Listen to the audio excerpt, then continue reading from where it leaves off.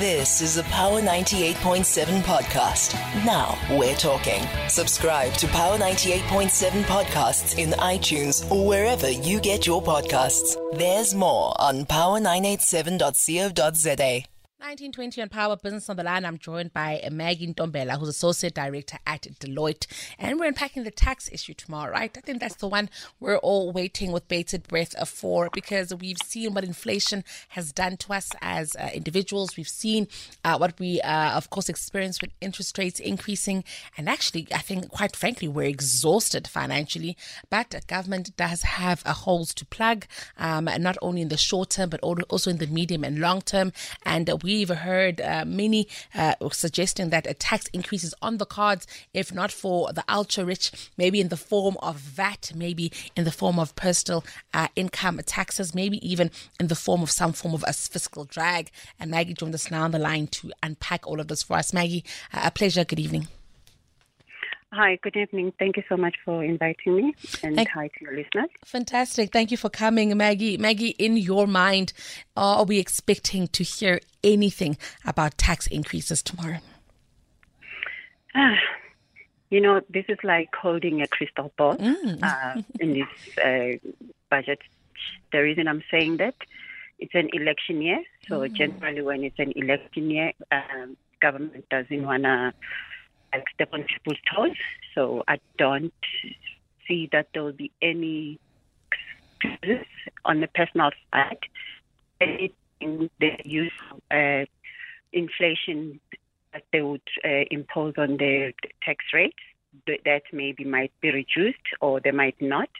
Because if you recall, over the years, every time when there's the budget speech, the inflationary that gets applied on tax rates, what it does is when you look at your March payslip, you find that you are getting, because now the tax bracket that you fall into, it has better, and then it puts a bit of money back in your pocket. And what that has over the years, was there specifically around 15 million that was plowed back to the taxpayers as a result of that. So if anything, that 15 billion, maybe we might not see that, meaning that they might not do that inflationary bracket reduction. They might leave the bracket they are, or just slightly reduce the, stretch the bracket for a minimum amount, meaning that there will be less savings that will happen on the taxpayers. I'll also ask you, Maggie, when we think of the issue of taxing the rich, it's something we hear in some corners of the economy, or maybe even taxing the ultra rich. Is this something that is feasible in South Africa? Sure.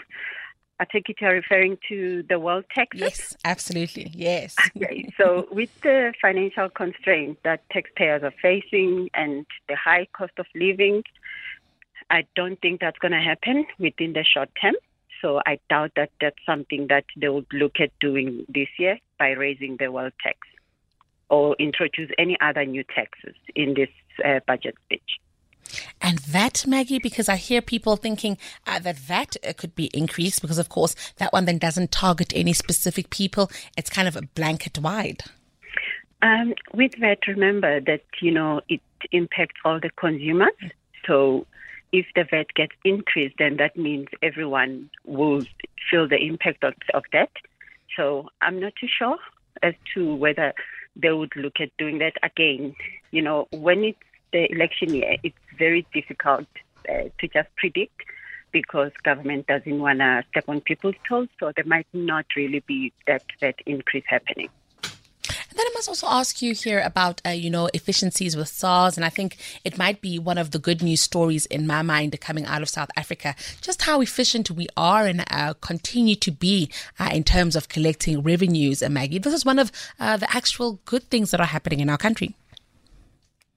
Okay, so there's been a whole lot of initiatives when it comes to what SARS has been doing. And I think those efficiencies, those are the ones that are going to help the SARS to collect more revenue. I've seen a whole lot of they've introduced the enforcement, they've been enforcing the compliance. And when it comes to tax audits, I've seen a lot of those happening as well across different tax types. And the one thing that they might need to look at as well, it's like settling on their current dispute, because that as well will also assist to widen the tax collection for them. And they've also got into a drive of the digital transformation as well. So they've done a lot of digitization. Tongue twist. Yeah, so that as well. Then I must ask, from your perspective, Maggie, based on how much we collect as an economy, are we efficiently then using that money? Sorry, can you repeat the question? Based on how efficient we are with collecting our revenues, is that used as efficiently as possible?